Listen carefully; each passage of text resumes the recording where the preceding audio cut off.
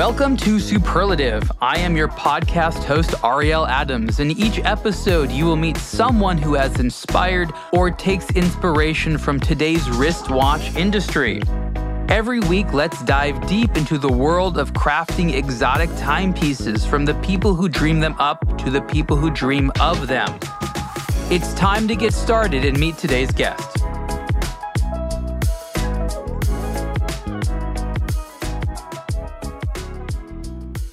Hey everyone, this is Ariel Adams with the Superlative Podcast. My guest today is Mr. Kristof Devos. He is an artist, and some of the things he's most well known for are illustrating children's books, as well as designing a couple of watches. Kristof, welcome.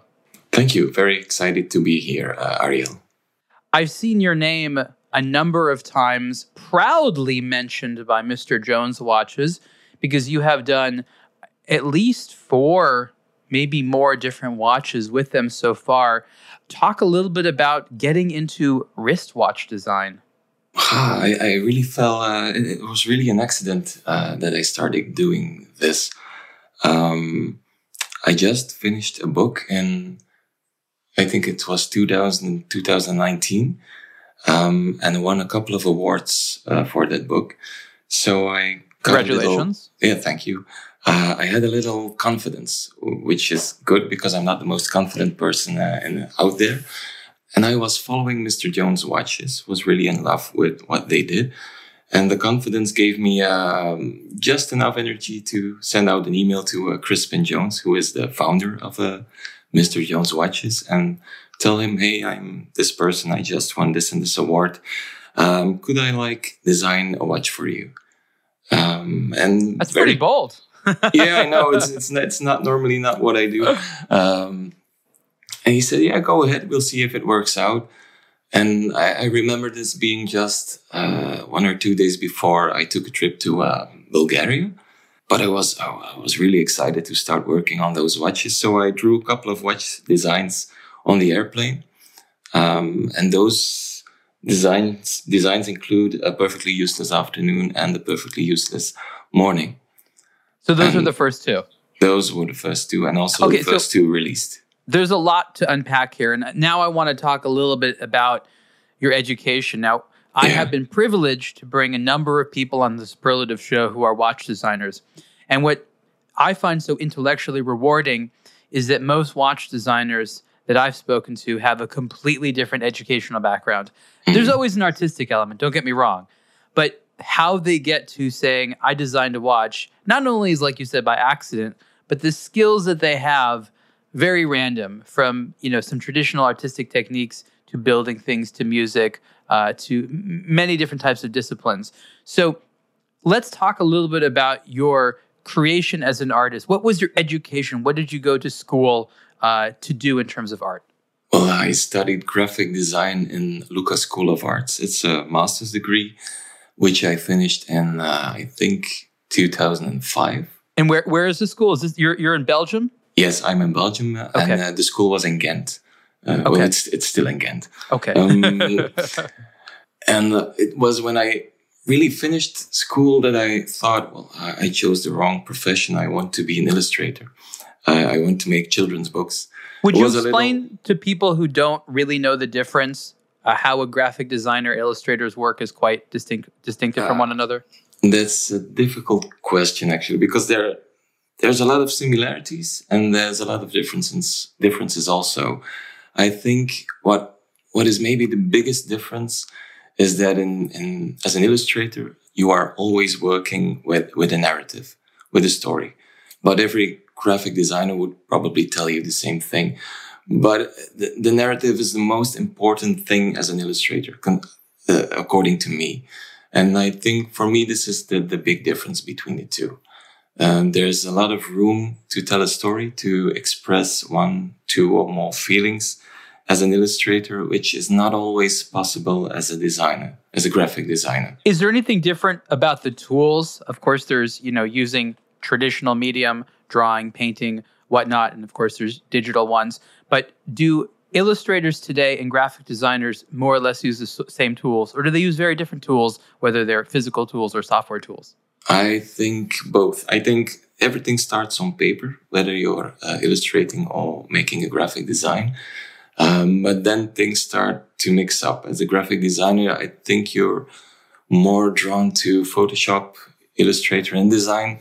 It's also possible for me to use as an illustrator, but I use now as a digital tool Procreate on an iPad Pro mostly, which is not a graphic design tool.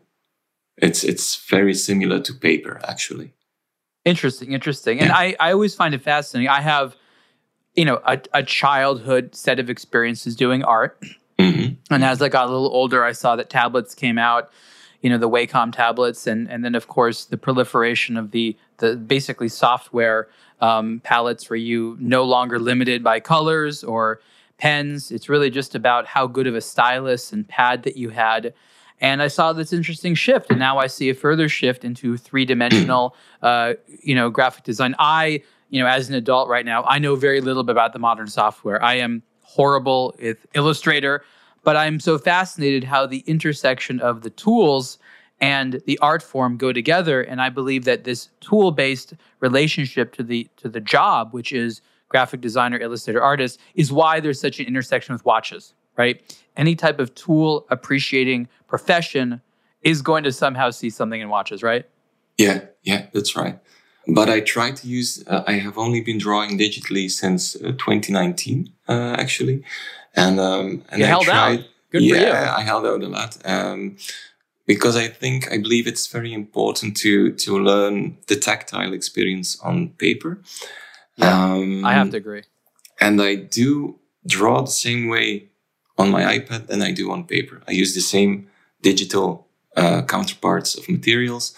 I use the pencil, I use ink, paint, and I work the same old-fashioned way. I think you could really make the equation with the acoustic guitar and the electric guitar. It's you still have to play guitar. You still need to know how to play guitar, but your box filled with tricks is a little bigger on the electric guitar. It's the same thing with digital drawing. That's a good analogy. I like that. Now, let's go back to you designing a watch. My question is, how long were you interested in watches before you ever, did your first watch dial on paper? Or was it the type of thing where you weren't really into watches and you're like, this is an idea? Talk about your status as a watch enthusiast prior to ever doing a design. Oh, there was no interest in watches whatsoever. Oh, I see. Yeah, so I was a bit worried about this interview today because I don't really have that much to tell about watches. I don't know anything about them. And I actually want to keep it this way too. Because, Mr. Jones, they make very unusual watch designs. And I think what keeps them fresh is that they work with designers that don't know how a watch looks like.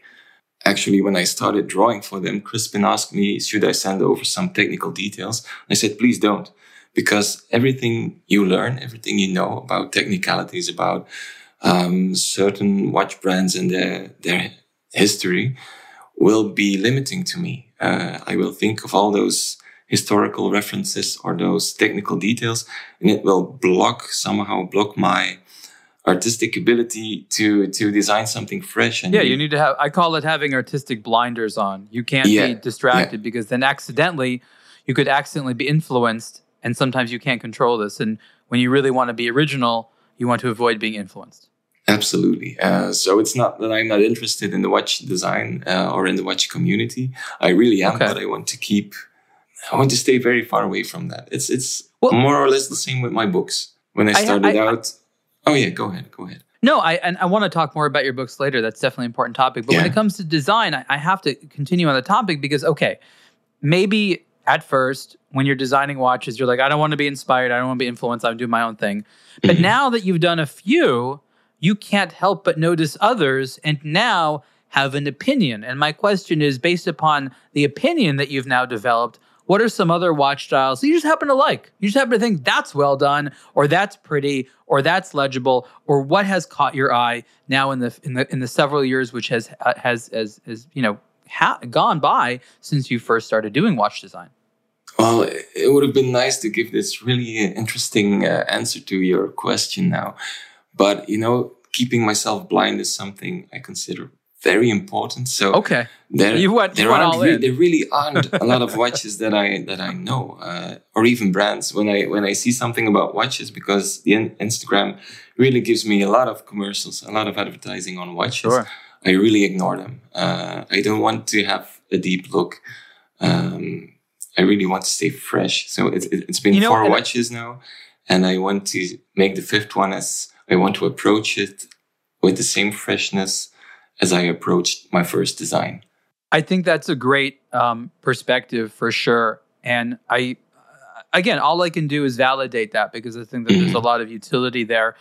There is a lot of people who have the opinion that the best thing to do is more or less what people want. And what people want, you need to look across the aisle and see what other people are doing and then make a small variation on it. And that's what you're doing, because what you're trying to do is make what people want. But that's not what every artist wants to do. Of course, to be successful, people need to enjoy it, but having something meaningful is probably the most important. But then there's sort of the ego that comes in, and that's where the originality part comes in. It's like, it's not even so much like a commercial thing. Like, people might still buy it, but again, I want your opinion here. But if you accidentally do something that others did, it would hurt you so much to believe that someone thought, oh, this artist is trying to copy this other thing, even though that's not what you're trying to do, right? Yeah, I think I have the lovely people from Mr. Jones Watches as a backup there, because they do have a lot of knowledge about watches. And when I present something to them, they will definitely say, oh, this remembers me. This reminds me of this or this watch. Hasn't happened. So I'm really happy about that. Okay, so I want to go back to the story where you solicited Crispin Jones of Mr. Jones Watch and said, Mr. Jones, I like what you do. I want to make a watch for you. You weren't interested in watches, but you were interested enough to solicit someone who you felt, probably could say yes. I agree, you've targeted the right brand. But out of all the things you could have done, what inspired you to do a watch? It's a real challenge. You're not the first designer to accept the call of the watch dial. Like, it is a thing. But where did you hear that making a watch was a particular challenge and also potentially quite rewarding? Well, the only thing I was thinking was, it would be really cool to be able to wear your own watch. Okay. That's it. That was a drive that put me in contact with Mr. Jones. It doesn't require more than that. So let's talk about the first watch that you did, which is the perfectly useless afternoon. I reviewed the XL version of it on a blog to watch, the mechanical version. There's also a quartz version. There's been at least 3 or 4 different versions of this so far, in addition to the evening version, which is, again, just that. It's called the Perfectly Useless Evening, and it has some different color tones and things like that. I want to describe this watch for people. I think it's very clever. It depicts the motif of a swimming pool. And in the swimming pool, as you might experience with certain Olympic pools, there's this grid. But the lines are wavy as though you're looking at it through water, which is such an interesting effect. And one of the first really clever things that I saw on this watch. Now, to tell the time, you have hands, but they're actually discs. And on the discs are 2 different pictures. One is the hour hand and one is the minute hand. And one of them has I guess a rubber duck, a duck toy, that moves around as one indicator. And the other, which is larger, which I'm guessing is the hour indicator, is a person sitting in an inner tube, looking at, I believe, actually, I have the watch in front of me. It looks like it's a little book. It's not even clear, man, woman. I don't even think it matters. But there's just, and then it circles around the dial. The positions of the person in the inner tube and in the pool and the duck move around as it indicates the time. It's just enough detail to be artistic.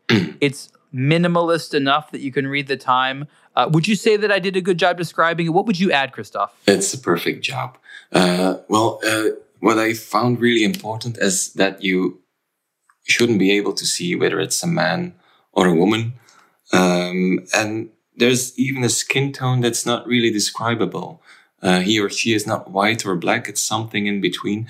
I found it really important to have this person be as, I don't know what the word is. Yes, as relatable as possible.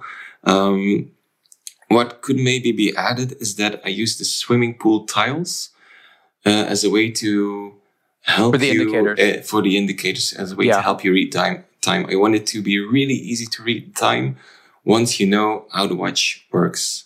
Actually, reading time on this watch, I wanted to have people experience this as something that is almost hidden inside the design.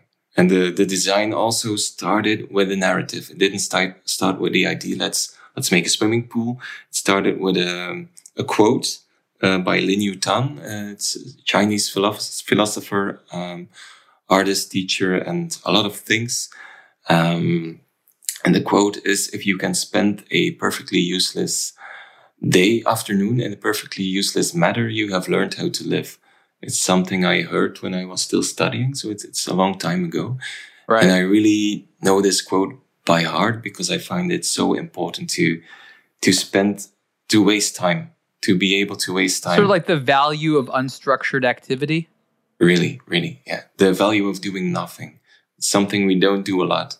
Now, Mr. Jones as a brand has had a lot of watches with a message in it, right? And Crispin Jones himself has had messages, impactful ones.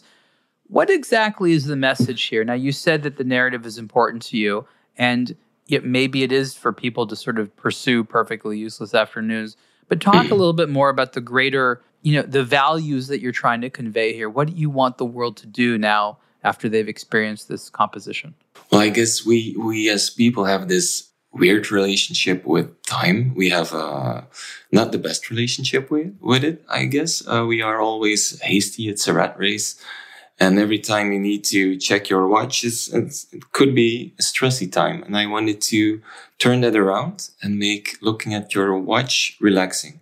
Checking the time could be something relaxing, could be something that makes you feel calm, makes you feel comfortable. That's behind the narrative, and it's really something I wanted to express with the design.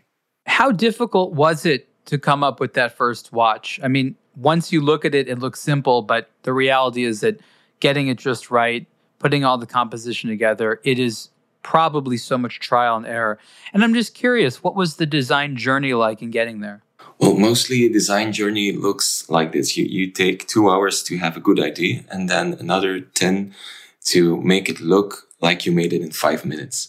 That's valuable for most of my designs, but not for the useless afternoon watch. This is really drawn on the airplane and it's made probably in 10 minutes. I have 2 versions of it. I have my sketchbook with me here. One was with 2 swimmers, but I didn't find that very good. And then I came up with a rubber ducky and drew something in my sketchbook that's actually almost identical to the final design. It also went really fast with Mr. Jones watches. I submitted this design, I think it was June, probably the end of June, or maybe early July. And they already released it, I think 3 or 4 weeks later, because it was was feeling good. It was a summery watch. Yeah. And they wanted to have this summery vibe, not in October or November. They wanted to release it super fast. Do you have a personal interest in swimming? What does this say to you? I mean, obviously there's a lot of ways of spending a perfectly useless afternoon. Why for you, I guess, relaxing in a pool? I mean, it's funny because I have a watch I designed that's also swimming themed, very different, but I also have an affinity for swimming. For me, it's also a good, waste of time, so to say. So I'm just curious about your personal relationship with swimming. It's not a big one. I do enjoy swimming, especially with my children, but the watch is more about the floating. And this is something I really like. If you can, on a summer day when there's a little sun, you are able to float on the water. The little movements that the tube in this case makes. It's something I really like. It adds something more to the relaxation. I mean, I've pointed this out in the past that when a watch is able to remind you of an experience or an activity that you like that's successful. Like if you give that a feeling to the consumer, you're going to sell watches. Yeah. And you have to start by doing it for yourself. And the trick is what means something to you and the other person. And you talk a little bit about wanting to make sure that there's certain ambiguities in terms of the person. It could be anyone. This, of course, is part of that process of making it relatable. But I just want to point out the challenge of taking something which has meaning to you as the artist and translating it into a generic enough message that other people might be like, oh, I see what you did there. That's awesome. That's, I talk a little bit about what you go through as an artist. Again, maybe going to graphic design school helped train you to always think about others.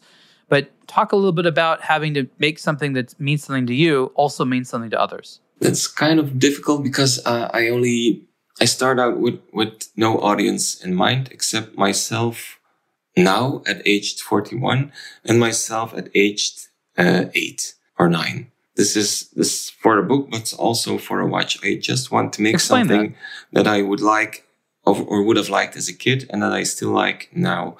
And this way, I think it becomes playful. But it's playful because you can like it as a child.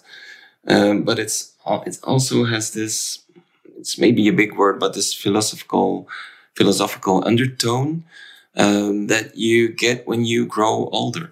And I didn't really know about the watch community back then.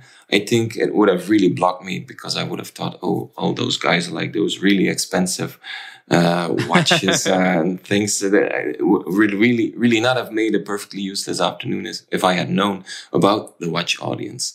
Now I have learned during time that even people who appreciate, let's say, a $300,000 watch will also appreciate a perfectly useless afternoon because of its, I don't know, because of its creativity, because of the way it's made in London by Mr. Jones, by this great team that does everything to make you a great watch, but also have a great experience while buying it, while wearing it. If it needs repairs, they are there for you.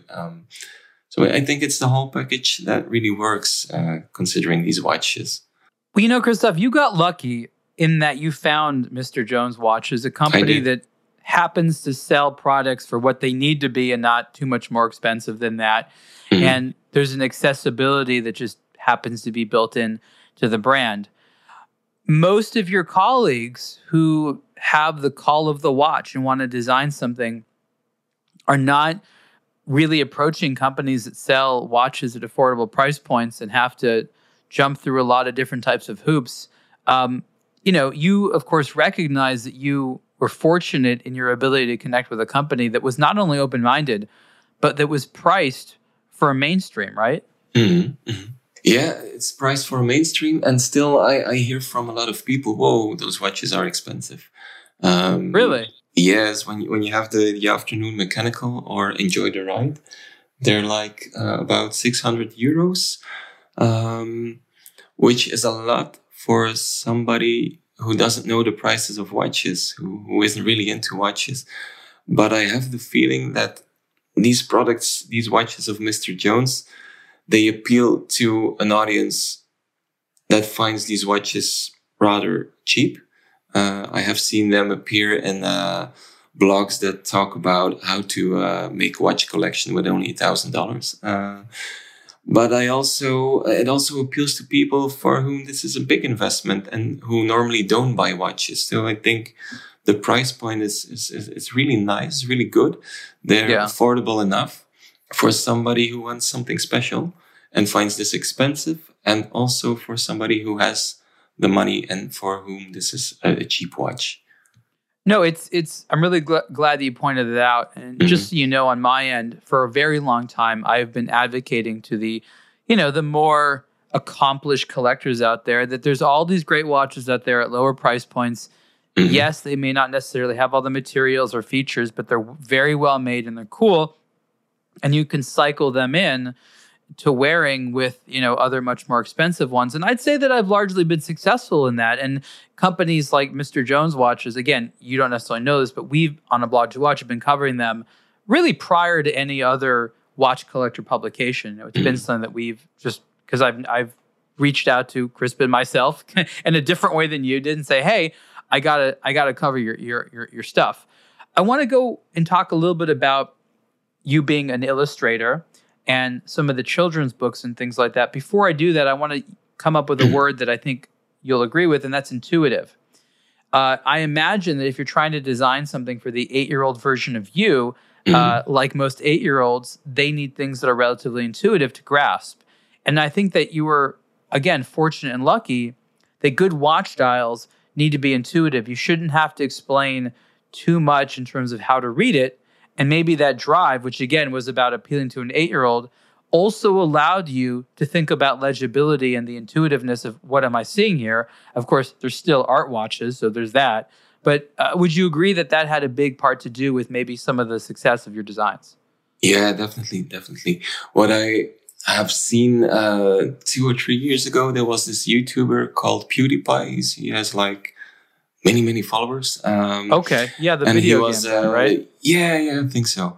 I don't know much about him, so I'm probably wrong. I've never seen it, but he was in the news for being very popular until he was dethroned by someone. But he would play video games. Anyways, go on. Yeah, well, he talked about watches he saw on TikTok, I think, and then he saw Perfectly Useless Afternoon. He talked about it for about 3 seconds, but he responded like a child to it. He said, "Oh, what is this? Oh, I get it. It's cool." And that's exactly what I wanted to do with the watch, that you don't need explanation, that you get some sort of a feeling with it, and that you grasp how you read time on it. And I think this works, and it's definitely intuitive. I mean, that is so important, because I think what you are up against, and you don't know it, but it's so many art watches that are artistic, yes, but are illegible. Yeah. And this is a real problem, because you want to be able to first be a good watch and then add an artistic layer on top of that. And that's really what I try to explain to designers who ask me, what are some of the fundamentals? It can't be beautiful first. It has to be a good tool first. And then after you make it a good tool, you can add a layer of beauty on top of it. And I think that that's where the industrial design and the artistic design, the priorities sort of have to come into play. And people that are purely artistic designers, they don't always think of the industrial side, right? Yeah, I think to me it has to be both. I think it has to be legible, but not legible first and not legible second, but it has to be legible. And it has to be this artistic narrative that you bring at the same time. Well, I'm not talking about a desirable wristwatch. I'm just saying a clock in terms of it being taken seriously, or a watch being taken seriously. It has to solve that purpose. I guess what I should say is you don't see people wearing illegible watches very often. Yeah. They don't end up on wrists. People just seem to not choose them, I'm guessing because they wear it a little bit like, that's pretty, but I can't use it. And so my judgment of people's wearing preferences through many years of observing people is that people tend to choose watches that are legible and beautiful. So you're right, but oftentimes there's beautiful things out there that are not legible, and they're not chosen. And so I guess the easiest thing for me to say is you have to do one first and the other. But again, that's just a matter of semantics. They just both need to be in there. You're absolutely right. Okay. Yeah, right. So again, you're agreeing. He's nodding his head. I can see the video. You can't. Hi, this is Ariel Adams, founder of A Blog to Watch, with a message about eBay. I visit eBay daily and have been relying on eBay to learn about and acquire watches for more than 20 years. Did you know that you can now buy watches directly from brands or their authorized dealers on eBay? Timepieces coveted by watch enthusiasts from brands like Zodiac, Laco, Parallel, and more are part of eBay's Certified by Brand program. Here's how it works. Luxury names are partnering with eBay to bring brand new and pre-owned watches and other luxury accessories directly to you. Certified by Brand includes a minimum 1-year factory warranty for watches and offers an unprecedented selection of new and used watches directly from the source, all with the peace of mind you can expect from eBay. Visit ebay.com/certified by brand for more information. So let's talk about books a little bit. You talk about narrative. What is different about telling stories to a children than an adult? Not much, because I believe a good children's book is also something that you can read and enjoy as an adult. And I think what is common in all my books is that they are also made for an adult. And there are layers there or storylines that are easy to miss as a child, but not as an adult. And also the other way around. So I really make books also for the 41-year-old me and the 8-year-old me. It's all about the narrative. It's all about the story. And I don't think a book is so much of a difference than a watch. I think they're more or less the same thing. They tell a story, but one story just works better in a book and the other works better on your wrist. What's the first story that you tried to tell in book form? It's a book called Nooit is voor altijd. It's I would translate it as Never is Forever. And it's a very, very personal story that I really need to give some background about that. I told you about when I finished my studies in Ghent that I wanted to be a children's book illustrator. Yeah. And I immediately started working on a book. But I also had to start making money. So I also started as an art director in an agency back then. Soon became a creative director there and really didn't have time for that book. Although I had a book deal by then, it ended up crashing because I couldn't work on that book. And I thought, well, this is it. I tried. I didn't make it. So have to be happy that I tried it, but it won't work out for me, the book dream. And I think this was 2005, 2006. And in 2008, something really important happened in my life. And that changed everything until this day. Two friends of mine got married, and my wife and me gave them a short trip to Germany as a present. Okay, nice. We were driving to Germany, and just minutes before we arrived at our destination, we got hit by a car. It was a really big accident. We were thrown, I think, 15 meters away. And everything changed, you know. I still remember the crushing sound of the metal to this day. It's something I will never forget. I was the first to get out of the car to check everyone. I thought my friend, I was sitting in the passenger seat in front. My friend who was driving, he looked okay. Although I could see the door on his side was like his leg was kind of folded in the door. I saw my wife who was sitting behind me. She was acting really weird. And afterwards, we heard she had a major concussion. And I saw his wife who was sitting behind him, still sleeping. So I thought, oh, everything's okay with her. She has the least damage of all. But when I turned around, I didn't hear anything. And I turned around and there were 2 helicopters over there. There were 3 ambulances. There was this big red fire truck that I didn't hear coming. And that made me realize how severe, how big this accident has been. Then I took another look at my friend's wife. And then I started to see that she wasn't sleeping. I watched her dying. And I didn't realize it at that moment. Oh my gosh. That was, I can continue talking about this, but it's a long story how we ended up in different hospitals. And I got a phone call a couple of hours later from her doctor saying she died, which confirmed the thing I was afraid for. So the years following were really hard. I think I experienced those years on autopilot, something like that. Sure. Don't have a lot of memories from then. But it also like it confirmed the cliche that to me that you really have to do something with your life. I was 26 back then. It's not the age where you lose friends normally. And it really made me realize that I have to, if I have dreams, I have to at least try them a couple of times to make them reality. So I made a book called Never is Forever, and it's about death. I wanted to somehow work with the story, with the thing I experienced, but not that much that it's about a car crash. So it's a book about a boy who loses his sister, and he's the entire book, he's trying to answer the question, what is death? Whereas my sister now, it also stays unanswered in the book, but the book is about his quest to really learn to live with his sister's death, like I made this book to learn to live with my friend's death. So this was the first book. It was a really difficult one to make, but in the end, I'm really proud of it, and I'm also proud that this has been my way to deal with her death. Did the book feel good? Was it a successful therapy?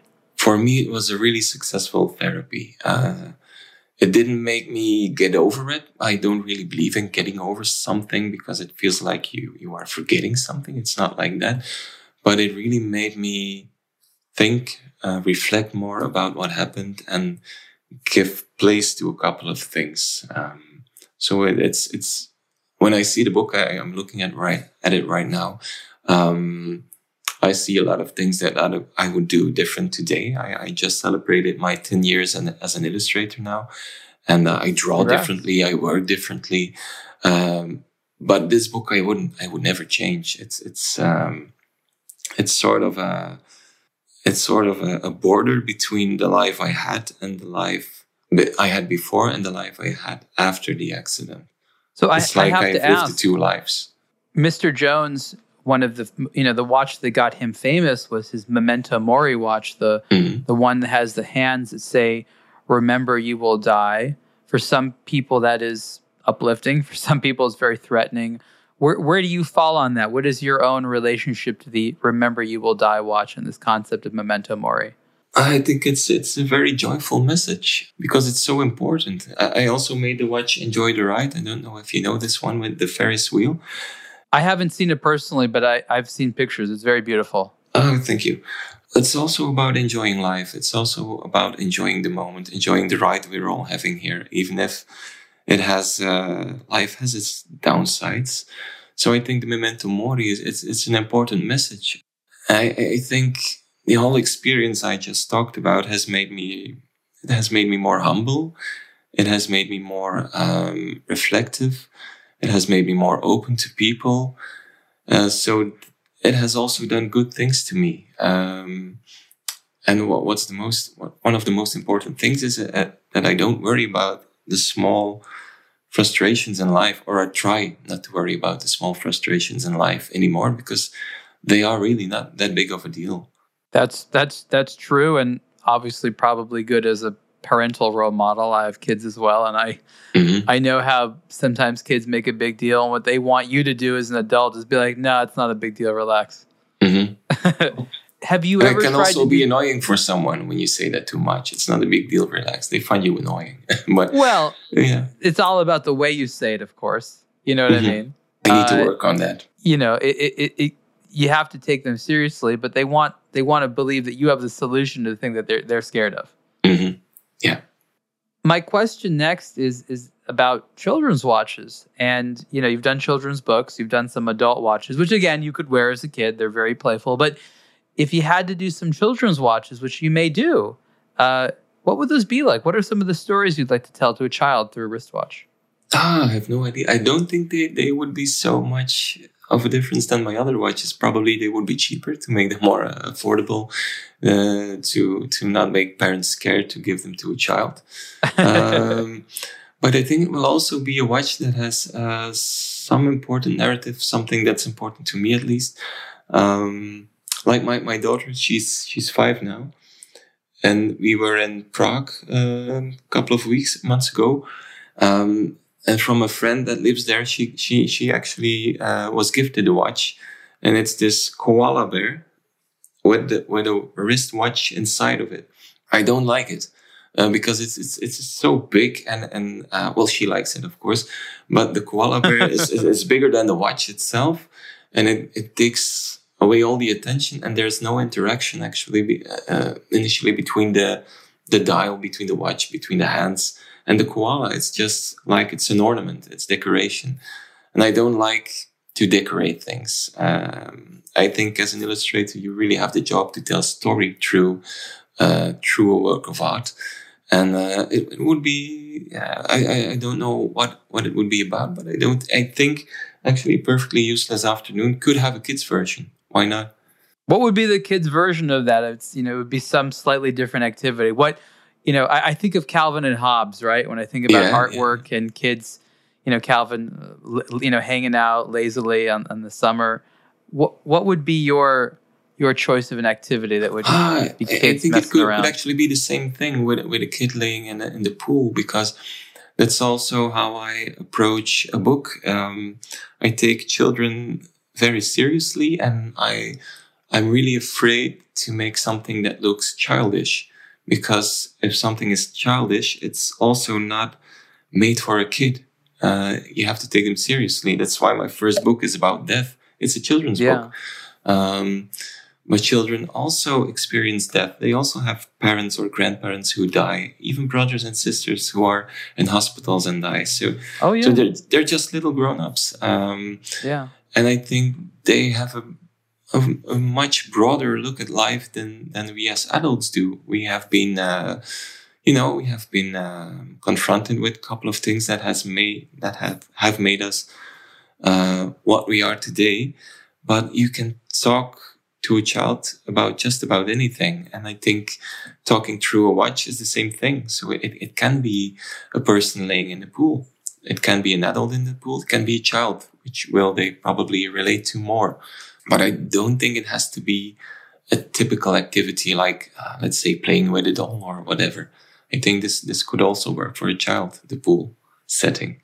There's a lot of options. I mean, again, in my curiosity for timepieces, decided to review some children's watches from time to time on a blog to watch. And there's been a couple of interesting ones from others like you who are professional designers that have a concept. And I just love it. My daughter's still too young. My son's 5, and he's been given a couple of watches, nothing too expensive. And it's really interesting for me to see his reaction. He doesn't wear a watch on a regular basis. He is interested in some watches. He seems to think that it'll be this thing he does as an adult. But I am fascinated by seeing his exposure to this world.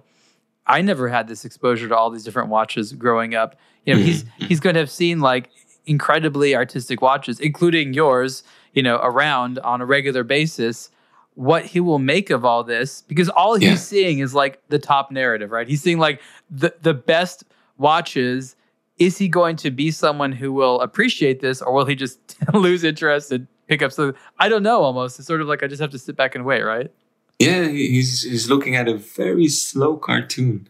It's a movement, it's an animation, and if you can't read time yet, I think it's very interesting to see it change once in a while.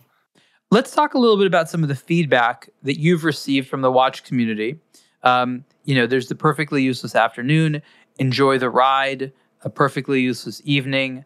There's also the Perfectly Useless Morning, which is a slightly different take and sort of fall themed, which is quite pretty.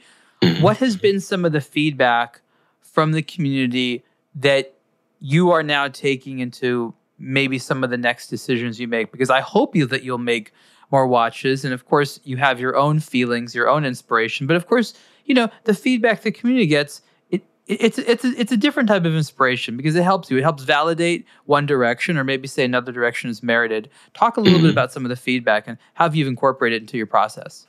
Well, I try not to get too involved with feedback. I do read feedback, but I waited a long time to read feedback on my watches. Same with my books. And one day I realized that there were tens of people making YouTube videos about A Perfectly Useless Afternoon because I heard it from other people. Hey, have you seen your watch on YouTube? People are making videos on this. So I watched a couple of those. I read a couple of reviews, and the professional reviews, professional feedback, like from you and other watch, how do you call them? Watch people, have been mostly very positive. And from people reacting to those articles online, there have been like 2 ways. I think most is positive or very positive. People really liking or not liking it.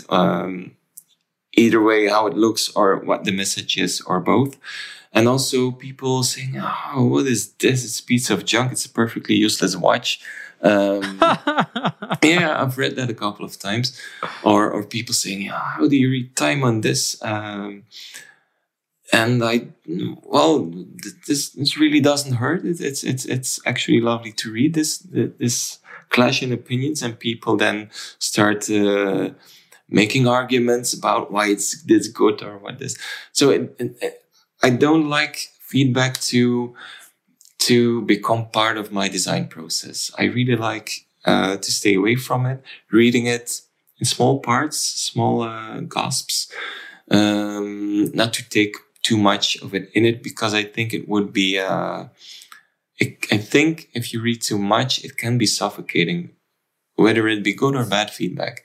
I think all feedback is actually good. You can do something with it.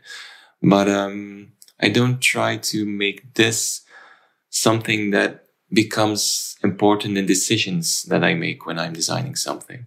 Okay, that makes sense. Well, what about with Mr. Jones and their team? Because you're not a watchmaker, and there are certain things like the movements, the positions of things, the case size, certain colors and stuff like that. How do you collaborate with them on that? Do you find that enjoyable? Because I think that you have a bright future in doing more of this. I want to see a lot more Kristof Devos designed watches. I'm just curious about how you are, at least developing, because you want to do different things all the time. And yes, to a degree, you need to work into a vacuum, but also you need a feedback cycle, a loop that allows you to improve. And that's how you make better watches next time, which is a slightly different calculus than with art, because arguably maybe you can make art you like more and more, but the ultimate, when you're making art isn't to improve upon, it's to make new expressions. So you know what I'm saying?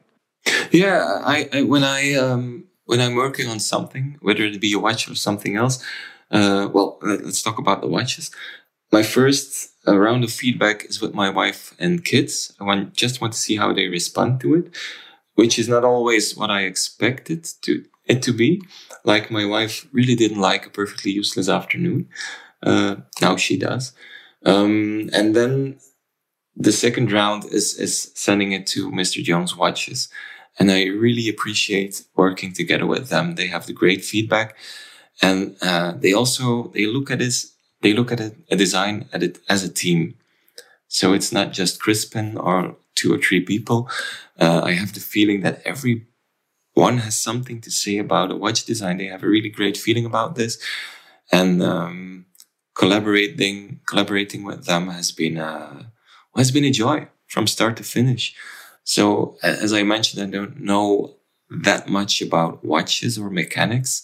So when they say, let's make this one like Enjoy the Ride in this big case, the mechanical watch, I really have to look up on Google what is a mechanical watch, and say, oh yeah, it sounds good, and pretend that I know everything about what they are saying.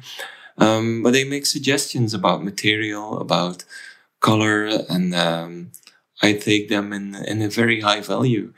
And it really feels like a collaboration because I make a design decision. They react to that with materials or suggestions. And then I react to that and I can say I like it or I don't like something. And then they try it out. We make prototypes. They send it over to Belgium really fast. So that I get to see the watch and feel it and experience it. It's a lot better to respond to a prototype than to a picture of that prototype. Absolutely. So I really like the way we can work together. I've been there a couple of times in London. It's not too far from here. It is a bit difficult, or it has become more difficult since Brexit. Now you need the international passport, and it feels like you have to do a lot to get inside the country. It's with the check-in procedure and everything. But I like going over there and seeing those people working and seeing them evolve. I think when I started out with the afternoon watch, I think they were with 6 to 8 people working there. And now I think it's about 40, 41 people in 4 years of time. So they are growing fast. And I think they are experiencing some growing pains, which are actually luxury pains. Like my watches have been sold out very frequently for the last year. So it's not nice when someone wants to buy something and sees it sold out, but it's also good. It means they are reaching Absolutely a larger audience. So, and I think they are handling it very well, this growing, but I can only guess this is really difficult for them because everything is hand assembled in London. You have to find the right people for that. The last time I was there, I tried to assemble just putting an hour hand to a watch. I really couldn't do it. It's so difficult. It's hard. Yeah, it's hard, and you have then the things like dust. When I was doing it, I think the watch would have been filled with dust. So it's so many things to consider when you're assembling something that really not everyone can do this. I was visiting the Mr. Jones watch facility. I think it was less than a year ago I was there. And I saw exactly what you're talking about. They're growing and they need to grow again. They've been selling out of a lot of stuff. I think that what makes me feel good and comfortable is when I speak to Crispin, he doesn't want to go the traditional route of increasing prices, becoming more luxury. He's very dedicated to an accessible price point and having a broad range of products, especially those that don't alienate the customers that have made the brand as successful as it is. So I agree with you. They're on a right track. But I want to talk about a slightly different type of application for your dials, and that is for smartwatches. And I think that you'll agree that your particular aesthetic would probably fit smartwatches very well. And yes, not all platforms are open, but you have the Garmin's of the world and Samsung's and the Android that allow you to have dials. Some of them are, of course, people can pay for them. You can make a little money that way. Have you ever thought about taking your skills and making smartwatch dials that people can buy, and expanding a little bit into that area and experimenting? Because again, it's another market for what you do well. Yeah, I have had that question before, but it wouldn't feel good to go this way with a design. Because one of the things I really learned to appreciate in an analog watch is it's an old technology, and it still holds up today. Nothing much, as far as I know, with my limited knowledge about watches, but nothing much has really changed in the essence of what a watch is. And these watches, the afternoon watch, the other watches I've made, they will stand the test of time when if we look 10 years further, people will still be wearing these. When you have an Apple Watch or a Samsung or whatever, the watch you wear today will be hopelessly dated in 10 years. And that's the thing I really don't like about the smartwatch. I don't also like the fact that the dials or the designs are so easily swappable, because it makes me, it's the same experience you have when you scroll on Instagram, the endless scrolling thing. You can also do it with a watch now, with a watch design. And I think it's making the design feel less important, less valuable. So that it's really a big reason for me not to do it. And the other reason would be that I really enjoy working with Mr. Jones so much that it just wouldn't feel right to go to another manufacturer and work for them. I think what you're saying makes sense. I'm thinking a little bit as a futurist here, and I can see you having an exclusive relationship with Mr. Jones to make your physical watches, yet you can experiment with designs in a very, sort of low risk way, and you can go to them and be like, the ones that work we'll make into physical watches. How about that? So I'm just saying there's an argument to be made. I'm going to have to think a little bit business, but I did go to school to help artists make money going into entertainment law. So I do understand some of the rationale that goes to play here, but it's an interesting way of leveraging an up and coming market. I mean, I've been talking about the smartwatch dial market for almost a decade now and seen it very, very gradually progress. And what it's come down to is a deficiency of both economic incentive, meaning marketplaces where someone can make good money on this, but more importantly, skill. Just because anyone can program a watch dial doesn't mean it looks good. So because, again, as you know, in a lot of artistic things in the internet, the barrier to entry is tiny, right?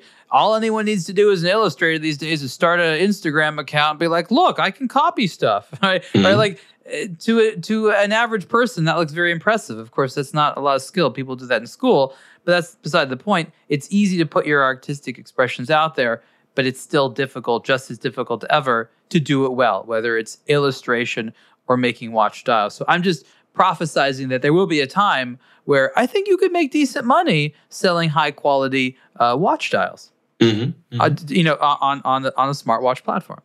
Yeah, maybe I haven't investigated it, and I think what would be a worry of me is that it would make also feel the work for Mr. Jones feel less valuable. Like when you design a dial for a smartwatch, everything's possible. You only have the limits of your imagination, but I also want to give that same feeling of everything's possible with a mechanical piece, with a mechanical watch. And maybe, I don't know if it's a good worry or not, but I think it would like make this work for Mr. Jones feel easier or less valuable. I don't know. Does this make sense to you? Absolutely. And what you're saying is the same thing that many other people have said, and they don't want the sense of value in a wristwatch to go down by making it just so easy to replace that aesthetic. I completely sympathize with this, but what I also am is a realist, and I know that the pace of progress cannot be stopped. As much as we want to say, it was really better back then, there's not really too much we can do about moving forward. So what I try to say is, okay, if the future is going to be this way, let's try to make it as nice as possible. And I'll give you the example. When the Apple Watch first came out in 2014, most of the people in the watch industry were saying, yeah, but what does it mean for the status of the traditional watch? And it was like, you people need to get over yourselves. I understand your argument, but the Apple Watch is only going to become a bigger and bigger and bigger deal. Your question isn't, is it good or not? Your question is, how do I work within a world that this is now going to be a dominant player? Yeah, right. It's the same thing with AI at the moment. You can be against it, or you can like it, but the truth is you have to live with it. Especially I've still as a never designer. seen AI do a good watch dial that's original. Okay, no, not yet. Not going to happen. Look, AI does not come up with original things. It's just a synthesis of things that humans have done before.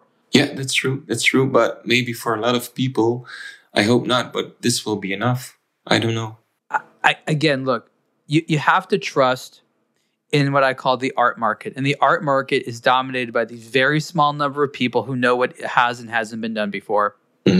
Okay? We have to rely on this. I am one of those people in the watch space where I'm like, I know so many watches and I can say this is a good one, right? There's no automated way of doing it. This is a personality-driven, editorialized space. And art and wine and cars and fashion and all these things where everyone's trying to have a beautiful one is still going to be dominated by a couple of tastemakers that are human.